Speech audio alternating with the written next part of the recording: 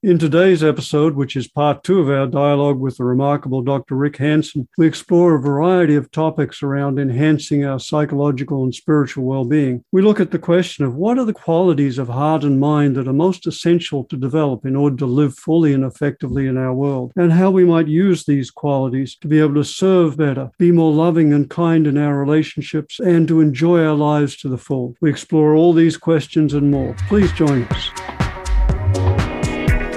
Welcome to Deep Transformation, Self, Society, Spirit, life-enhancing, paradigm-rattling conversations with cutting-edge thinkers, contemplatives, and activists with Dr. Roger Walsh and John Dupuy. Join us in the evolutionary fast lane as we take a deep dive into transformational practice, peak experience, profound understanding, powerful contribution. Have you found some things from your unique combination of neuroscience and psychology and contemplative practices to speed progress? Because let's face it, contemplative practice is slow. Oh, the things I've said. Oh, yeah, Yep. Exactly right. Help yourself have the experiences that are useful for you. But once you get that song playing in the inner iPod or jukebox, because I'm an old guy, turn on the recorder. And I just see that there are two reasons people don't do this in the, let's say, contemplative world broadly, which includes mindfulness. One, they just don't know how to.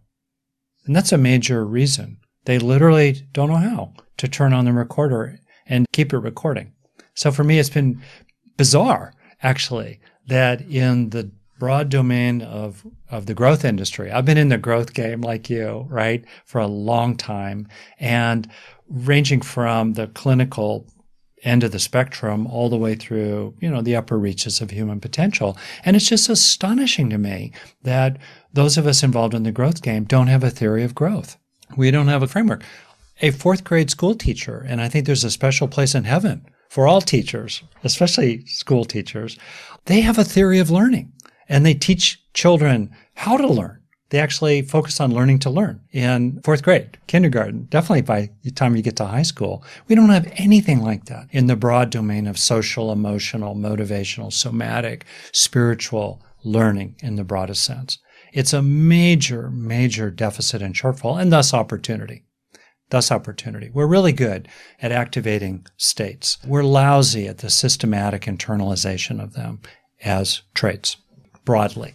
So teaching people how to do it, I think, is really important. The second major impediment is a kind of dogmatic, deeply misguided, in my view, and contra what the great teachers have said, this kind of dogmatic emphasis on kind of inert, passive receptivity as the only legitimate stance in relationship to the streaming of consciousness, such that any form of active releasing what's harmful and problematic, stressful, unwise, unwholesome, and so forth, letting go, any deliberate processes of letting go or any deliberate processes of letting in the cultivation of what's beneficial, are seen somehow as an anathema, as a taboo, as anti-true practice, which is simply to receptively drop into the ground of all in a non-dual way and stay there. Well, if you could do that, great. But most of the people who can do that are able to do that because they've had 30 years of working with their own minds in active, wise efforts kind of way. So for those are two obstructions that I see. Yeah, and I think you're pointing to something very important there, which I hadn't, is a new recognition for me. Rick, you're pointing to the fact that there are specific stages of intention, and we start with a highly conditioned minds which have this compulsive activity, which we can't stop. And even the attempt to try to stop it adds more activity. Mm-hmm. So that's the initial stage. And then one practices, one learns, and eventually develops a second stage of capacity for more allowing. I think what you're saying is that's where most teaching ends. But there are two stages beyond that I think you implied. One is once one has the capacity for not compulsively interfering, then one can choicefully and consciously navigate or guide one's own mind and being. And then perhaps beyond that, what you alluded to at the end, the possibility that that guidance becomes so automated that one truly just can open to a radical non-doing. And when there's non-doing, then the self-construct and world construct dissolve, and one simply dissolves into or experiences oneself as united with the all. And it's not the one is doing anything, it's the universe or the Tao or the flow or God is acting through one.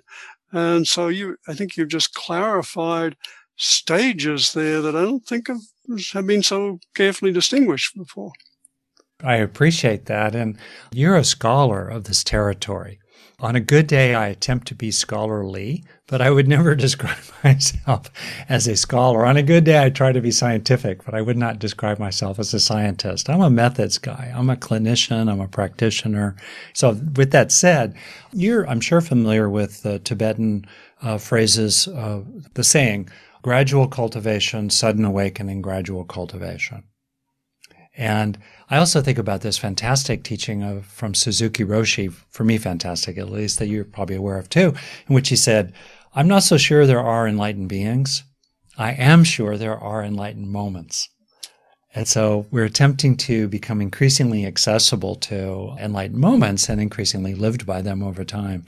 The other metaphor, which I've learned about only recently, I suspect you've known for a long time, is this notion from Bodhidharma, maybe, that practice is like a wagon with two wheels. I think of this as the wagon, of awakening, the two-wheeled wagon of awakening. And one of the wheels is gradual developmental change, in which we truly become less and less neurotic. We heal our traumas. We're less wounded. We're less afflicted. We're less reactive. We acquire skillfulness. We acquire dispositional qualities. We cultivate. We engage bhavana in a deliberate kind of way. That's one of the major wheels.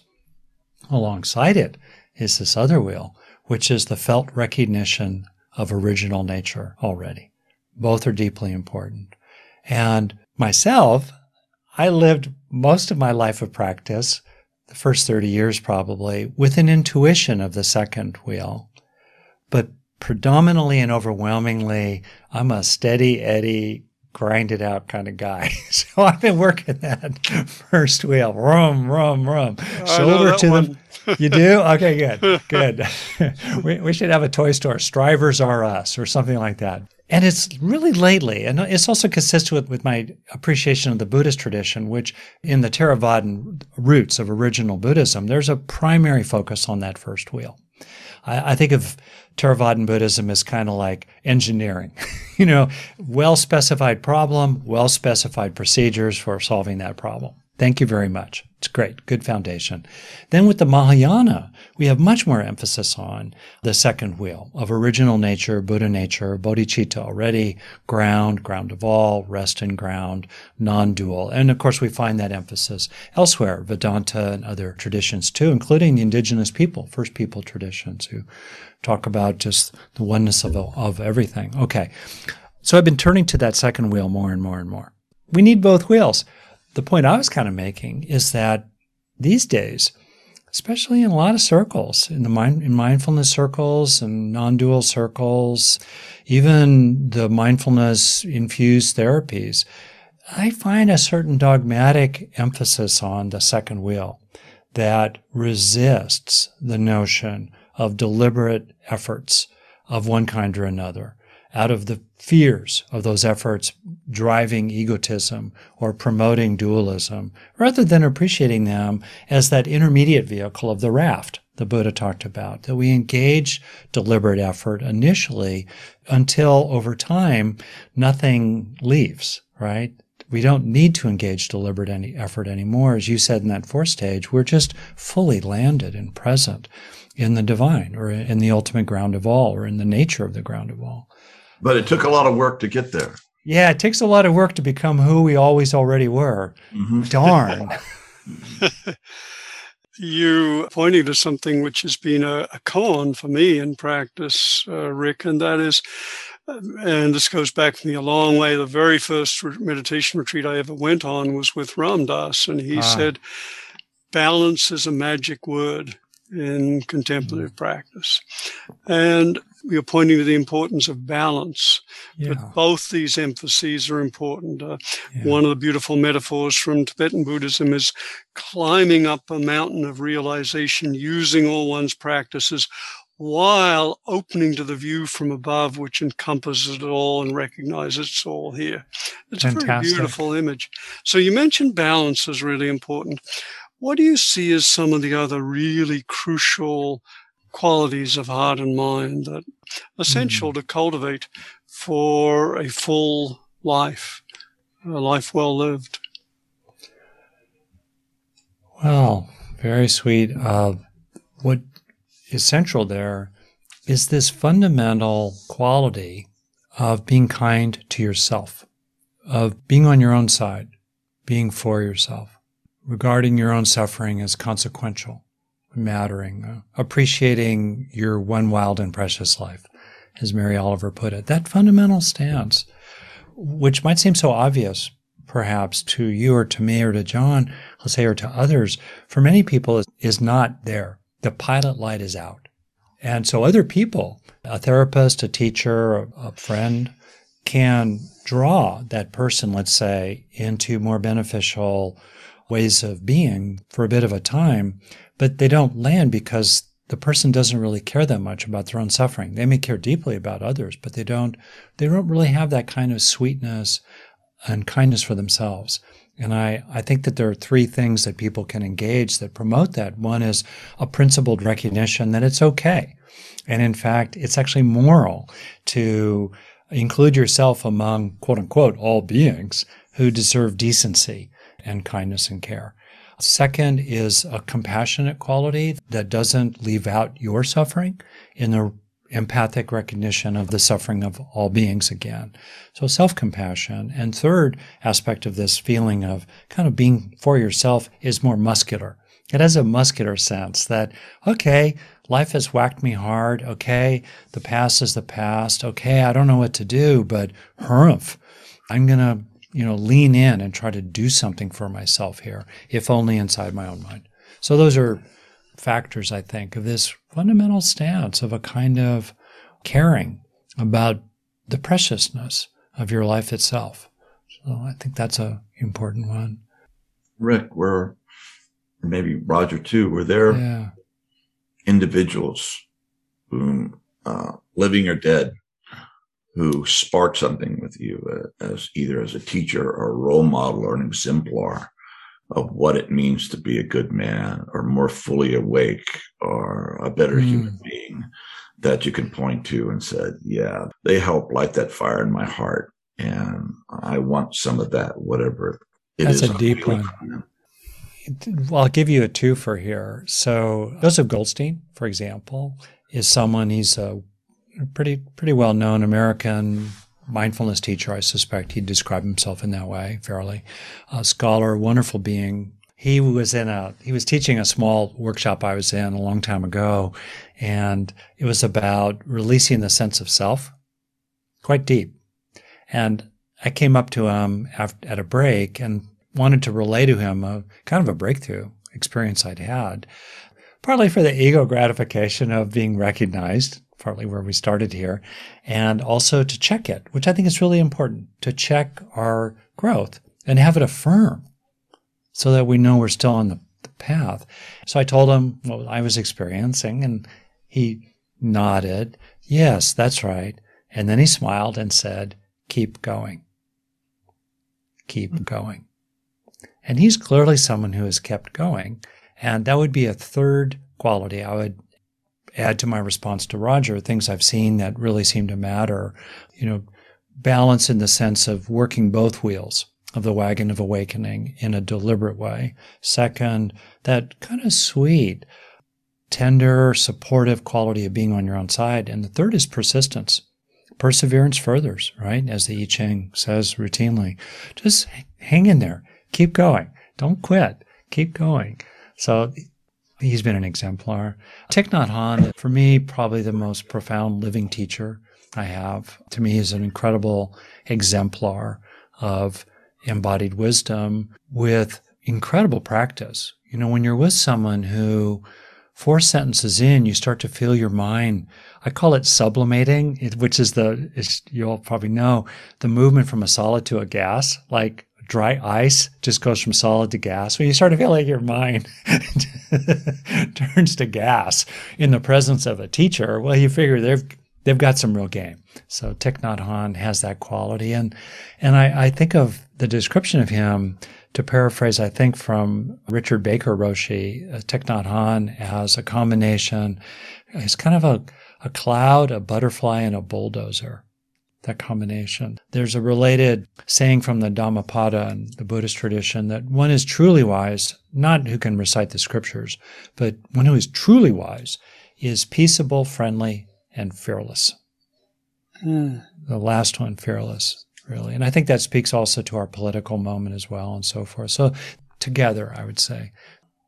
Tara Brach, Christina Feldman has been a major teacher for me kind of early on. Tara, for me, also is someone who really is just deeply realized, actually. And her most recent book, by the way, Trusting the Gold, is a real gem about appreciating original nature in very down-to-earth and accessible kinds of ways. She, too, and that lovingness in her, I think if in my own journey, insight and virtue have been pretty there early on, but to move more into what you very sweetly acknowledged early on, lovingness and being lived by love, being shattered open by love and lived by love in the fragments of life. Wow.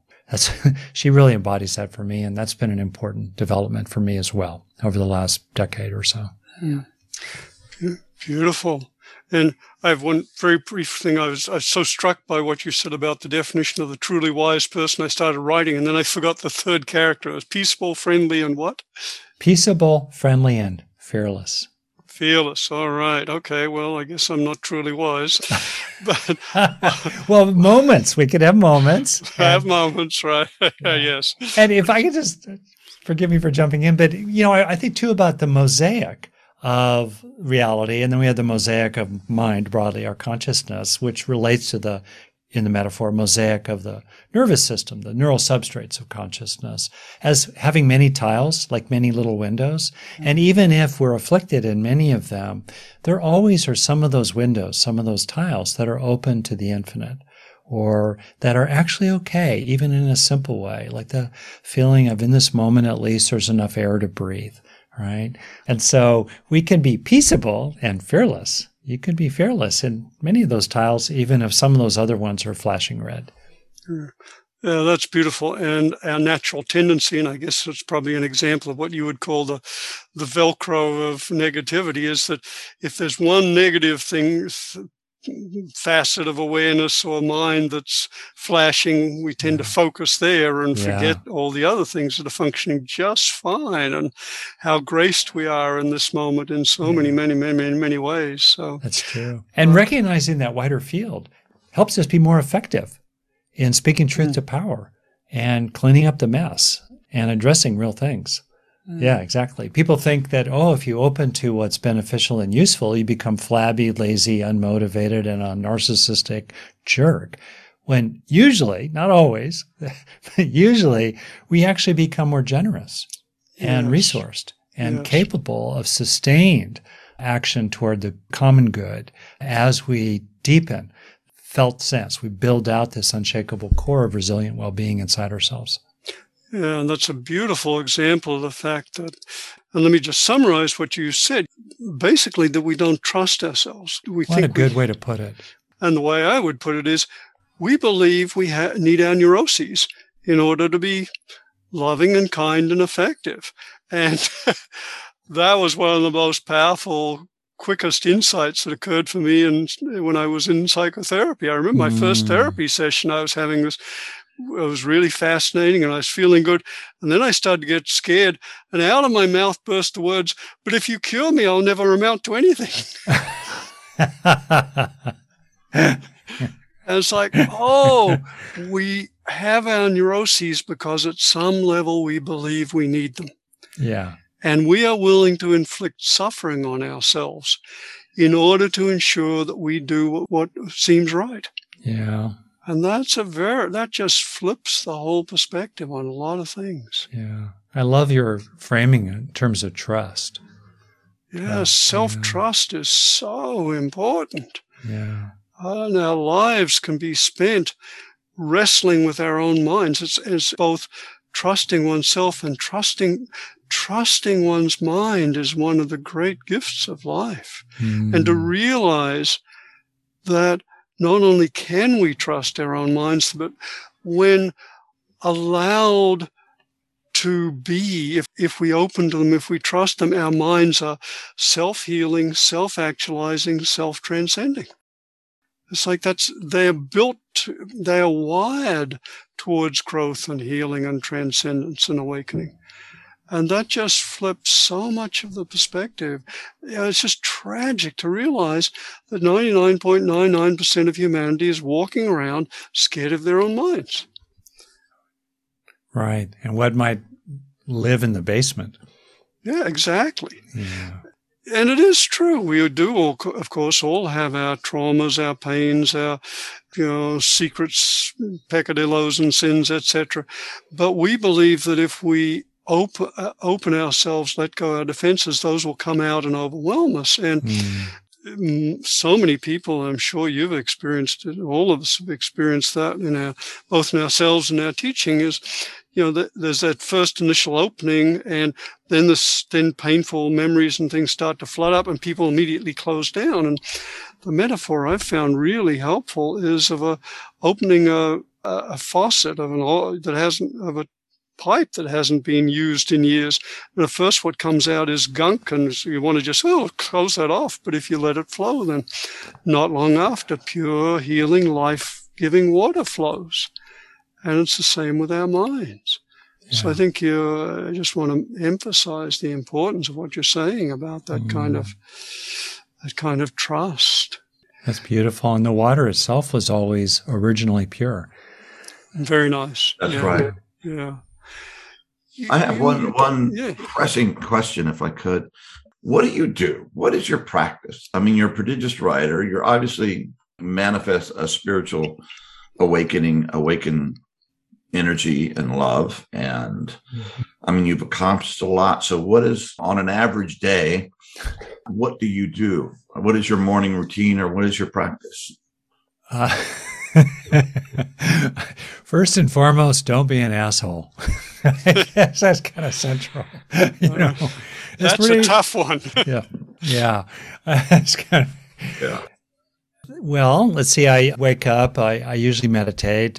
Typically, I aim for 45 minutes sit. Not always pretty there. Then, after a little bit of food and whatnot, I try to do some exercise and then have a real breakfast and get to work and over the day. My wife and I sit together in the evening briefly, often.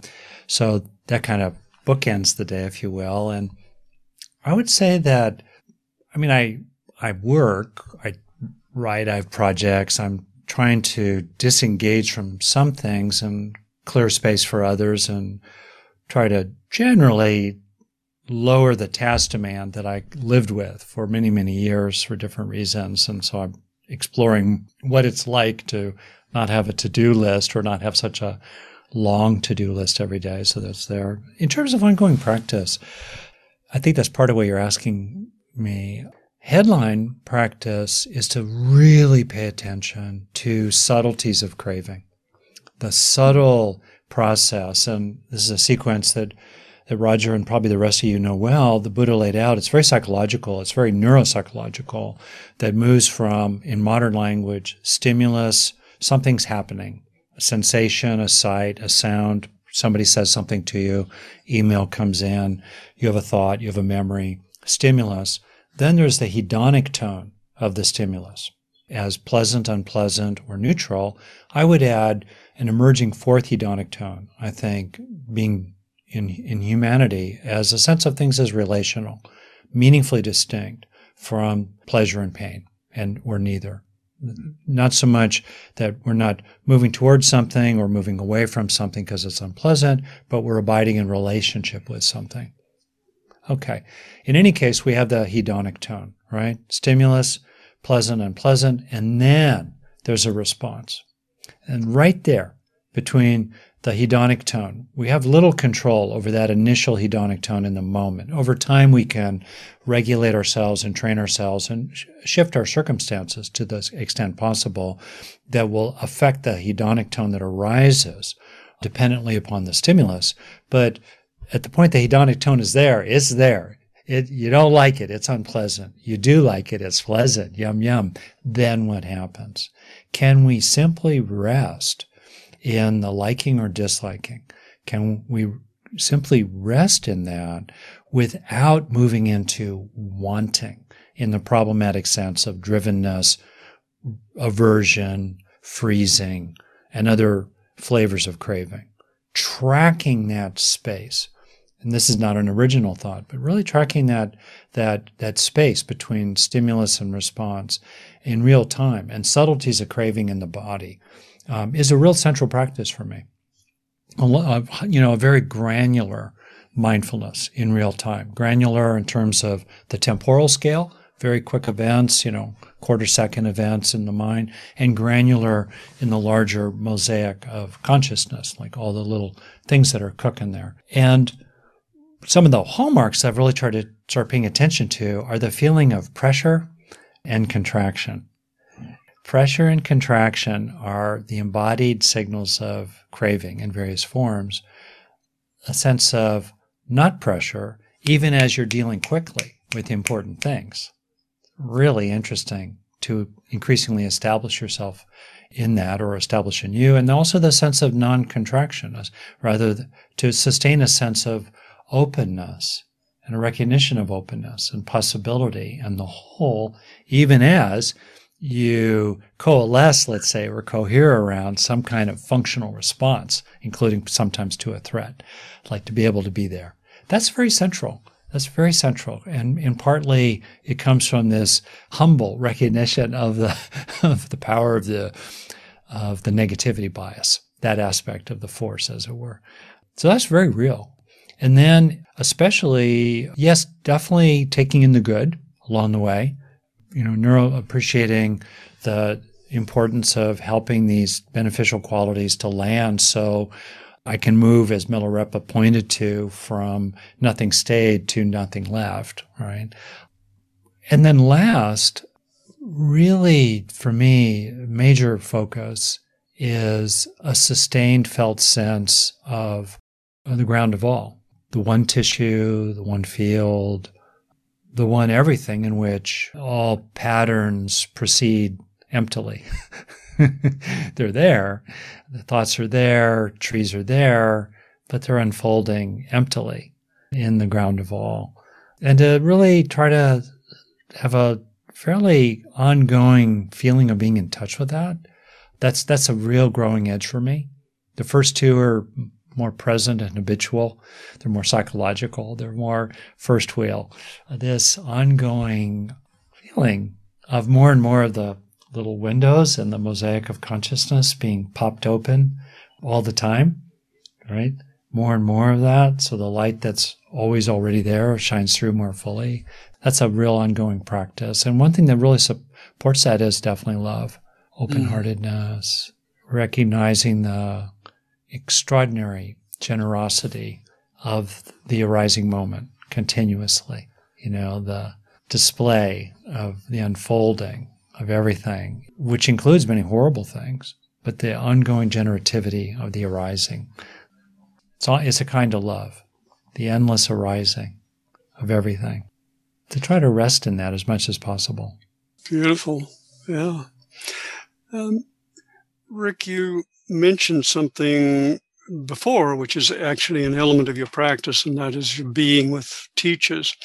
And you gave a very potent description of your time with Thich Nhat Hanh, of just this very rapid opening. I don't know quite what metaphor to put on it, but some powerful thing, and one can look at that in various ways, but traditionally it's been looked at in terms of, quotes, transmission. Mm-hmm. That there is a transmission of probably in our contemporary language, a state of consciousness from a teacher to a student, an evoking of the qualities of heart and mind, the virtues that the teacher has cultivated. From your unique perspective with your contemporary psychology and neuroscience, how do you understand transmission? Because it's such an important element of so many traditions.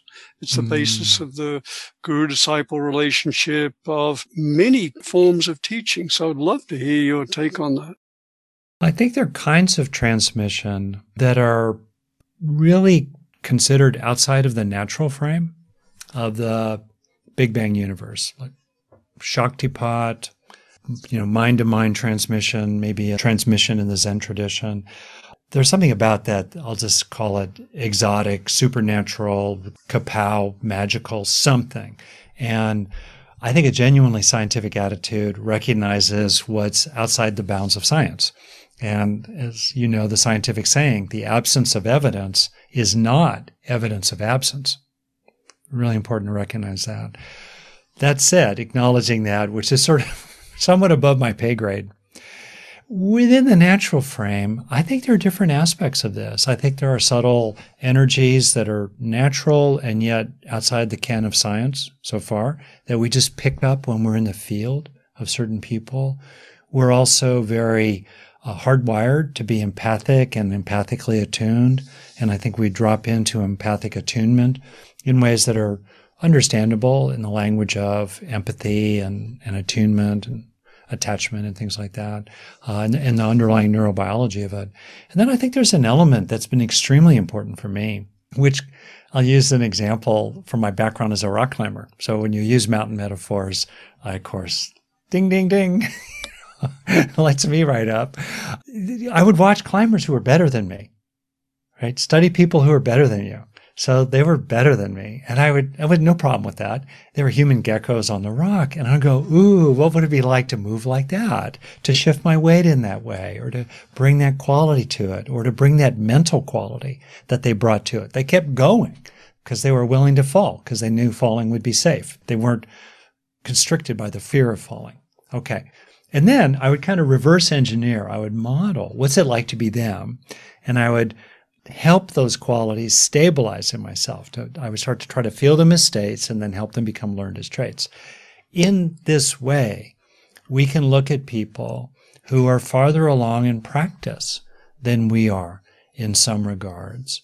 And for example, I do that with you, Roger. Here we are having dinner at some nice Indian restaurant, and there's a quality you have, perhaps. I'll recognize it.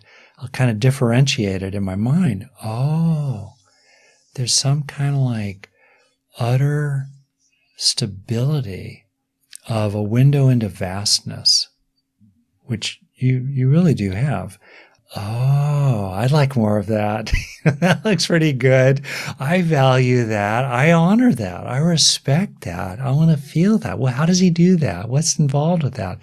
What would that feel like in my version of that? Can I get even just the beginning of a taste of it and appreciate what tastes good about it? So I'll be motivated to keep going with that. Oh, in that way, we can see people who are farther along. They're more sustained in some quality, farther up the path, including sometimes globally. And then we can kind of reverse engineer a little bit. What's within reach? Some of it's not within reach yet. I can respect it, and that, nope. I can understand it. I don't feel it yet. Okay, good. But certain other things, they're kind of within reach. And then we can help them stabilize and become here. And then we increasingly grow in that direction. And I think that's another way of reflecting on transmission that is, to me, respectful. It honors development and also is responsible, because it says it's not just that they're up there on the pedestal, but that they've trained themselves, they've developed themselves, or they were just naturally talented in certain ways that I need to develop more as a skill. They were naturally talented, but I'm going to work at it. And so it becomes more natural to me eventually over time. There's a sense of responsibility for it in our relationship to the transmissions that are coming to us. Beautiful. So that adds an intentional element to the idea of transmission, because usually transmission is thought of, as you've alluded to with so many practices, as a passive process. Yeah. But what you're pointing to is that there are skillful ways of working with transmission, or even in cases where one wouldn't necessarily call it a teacher-student relationship, but just anyone you're with has some qualities we don't have, and turning each meeting into an opportunity to open to those qualities and just reflect and see if we might do something to cultivate them. That's a very beautiful perspective. Yeah. Rick, you've been practicing for a long time. You've been researching these topics, creating this field of neurodharma for quite a few years now. A certain stage of life, usually it's described as midlife, one stops emphasizing so the years one has accumulated and starts looking at, okay, how many years do I have left? And you've implied this in some of the things you said, trying to clear your desk a little, be more selective in what you take on. What are your personal and professional priorities for this next phase of life? Well, if I could add a fourth hallmark factor of a life of practice that I was just experiencing between us here a moment ago to my list of 3 so far, it would be joy in the way. There's phrases, the sweet joy of the way, to paraphrase a saying in the Pali Canon in early Buddhism, take gladness or find gladness in your goodness. The sweet joy, find joy in the way. The joy keeps you going. Yeah, it's important to move away from afflicted states, but it's really powerful and sustains motivation over the marathon. Motivation for the marathon of long life of practice is to really find joy in the way, because there is joy in the way. There is great joy in the way. Well, I have a book or two in me left, and I do want to highlight in the late stage of my career the really central importance in various phrases of self-directed neuroplasticity, of taking in the good, of cultivation, of moving from states to traits. And if I could frame it a certain way, for those of us who practice, we engage the mind. I think there are these 3 foundational practices, like a 3-legged stool, of metta, sati, and bhavana, loving, knowing, and growing. And metta and sati, loving and knowing, loving kindness, compassion, and mindfulness, are very well understood. But the forgotten stepchild of so many people and so many practices, from hardcore clinical psychology up to esoteric contemplative traditions, really tend to leave out deliberate bhavana.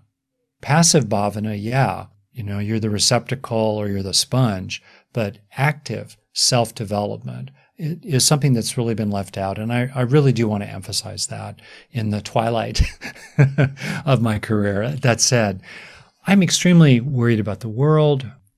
I'm very hopeful about many things. I'm pessimistic about politics in America and probably globally, and I'm very pessimistic about the climate crisis. And if there were any way, shape, or form I might have a contribution to make in the field of, it's really politics. If we have good process, there will be a good product. And our process of politics, of group decision-making, the allocation of resources, the management of power, the healing of injustice, at the group level, that was forged in the crucible of hunter-gatherer bands. Groups of people who lived together 40 or 50 or so, most of their entire lives. And in that framework, there were 3 conditions that were present that we're adapted to for healthy human group decision-making, otherwise known as politics. 3 conditions being common truth, common welfare, and common justice. If you just think about what it's like to live together with 40 or 50 people, you can't hide the chalupa. It's clear who's sleeping with who's stealing things, who's trustworthy, whose word is good. It's common truth. And common welfare, your fates are bound together. And common justice. Yes, there tend to be status hierarchies, even in hunter-gatherer bands as we know of them. But eventually, if the leader is not effective, if the chief hunter is not skillful, if there's something corrupt about it, people leave, they walk away, or they whoop on them in the middle of the night. You can't escape the consequences. But once agriculture came in 10,000 years ago with the development of surpluses that enabled accumulations of wealth, which then fostered accumulations of power, which fostered more accumulations of wealth, then, boom, over the last 10,000 years, those three enabling conditions of healthy human politics have been completely blown away. And we have lived in the Game of Thrones pretty much ever since. So how to reestablish those conditions that do foster healthy human politics in countries with 330 million people or worlds with approaching 8 billion people altogether, that's a deep concern of mine and a deep interest of mine. I'm not a professional in that field, but it's an area where I'd love to have some kind of beneficial influence. So I welcome people like you and John and your whole team that are really engaged in the personal and the political as it impacts the personal. Beautiful. Yeah. Well, thank you so much, Rick. Is there anything you'd like to add? Gratitude for you all. It's great what you're doing. I think since I'm a list maker, it helps me kind of be organized amidst the chaos, right? Or the proliferation of possibilities. A fifth factor for personal practice is playfulness, which of course includes curiosity. And playfulness fosters neurotrophic factors, as you may know, that make us receptive to enduring, lasting change based on the experiences we're having at the time, to bring up a playfulness to them, And I think it's so important to preserve that kind of spunky, moxie spirit of playfulness that may have a childlike quality, if only in the innermost temple of our minds, even while maybe we're living in situations where they've got the gold and the guns. And we need to put on a mask and hide behind that mask in the sanctuary of our innermost being, where we play, maybe with the innermost freedom in how we look at things. Ideally, much more outwardly. And one thing I've appreciated about you, Roger, is your inherent playfulness. I mean, you're such a scholarly, kind of august, kind of patrician person in your demeanor in some ways, and yet to learn about your background as a diver and a major playful person has been very sweet for me. So playfulness and preserving that spirit of rocking in the free world. May we all keep rocking in the free world and expand the range of conditions and experiences in which we are free with an open heart. Beautiful, beautiful, beautiful. John, anything to add?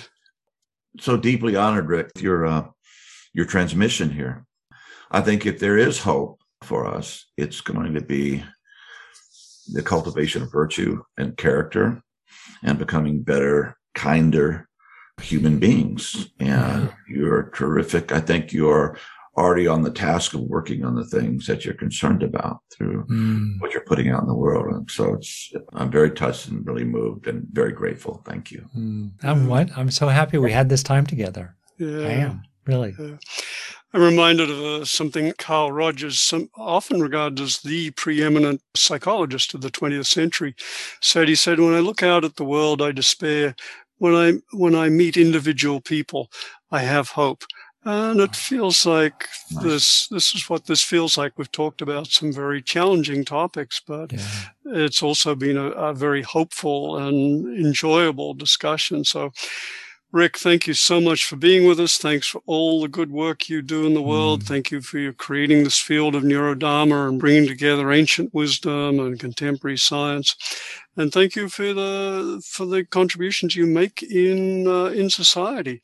Your website is Rick Hanson, which is Hanson, rickhanson.net. And also you have a website for your Wellspring Institute for Neuroscience and Contemplative Wisdom. So look up Rick Hanson. You'll find his books. They're all over the web. So, Rick, thank you very much. It's been a wonderful gift to explore. Thank you. With you. Triple bows. Today's episode was brought to you by iAwake Technologies. Visit the Deep Transformation website to find out more about iAwake's audio tools designed to wake us up, grow us up as a part of our daily deep transformational practice. Thank you for joining us. If you enjoyed this episode, please subscribe to the Deep Transformation Podcast, and we greatly appreciate your comments, suggestions, and questions. Thank you for all you are and all you do. From John, Roger, and the Deep Transformation team.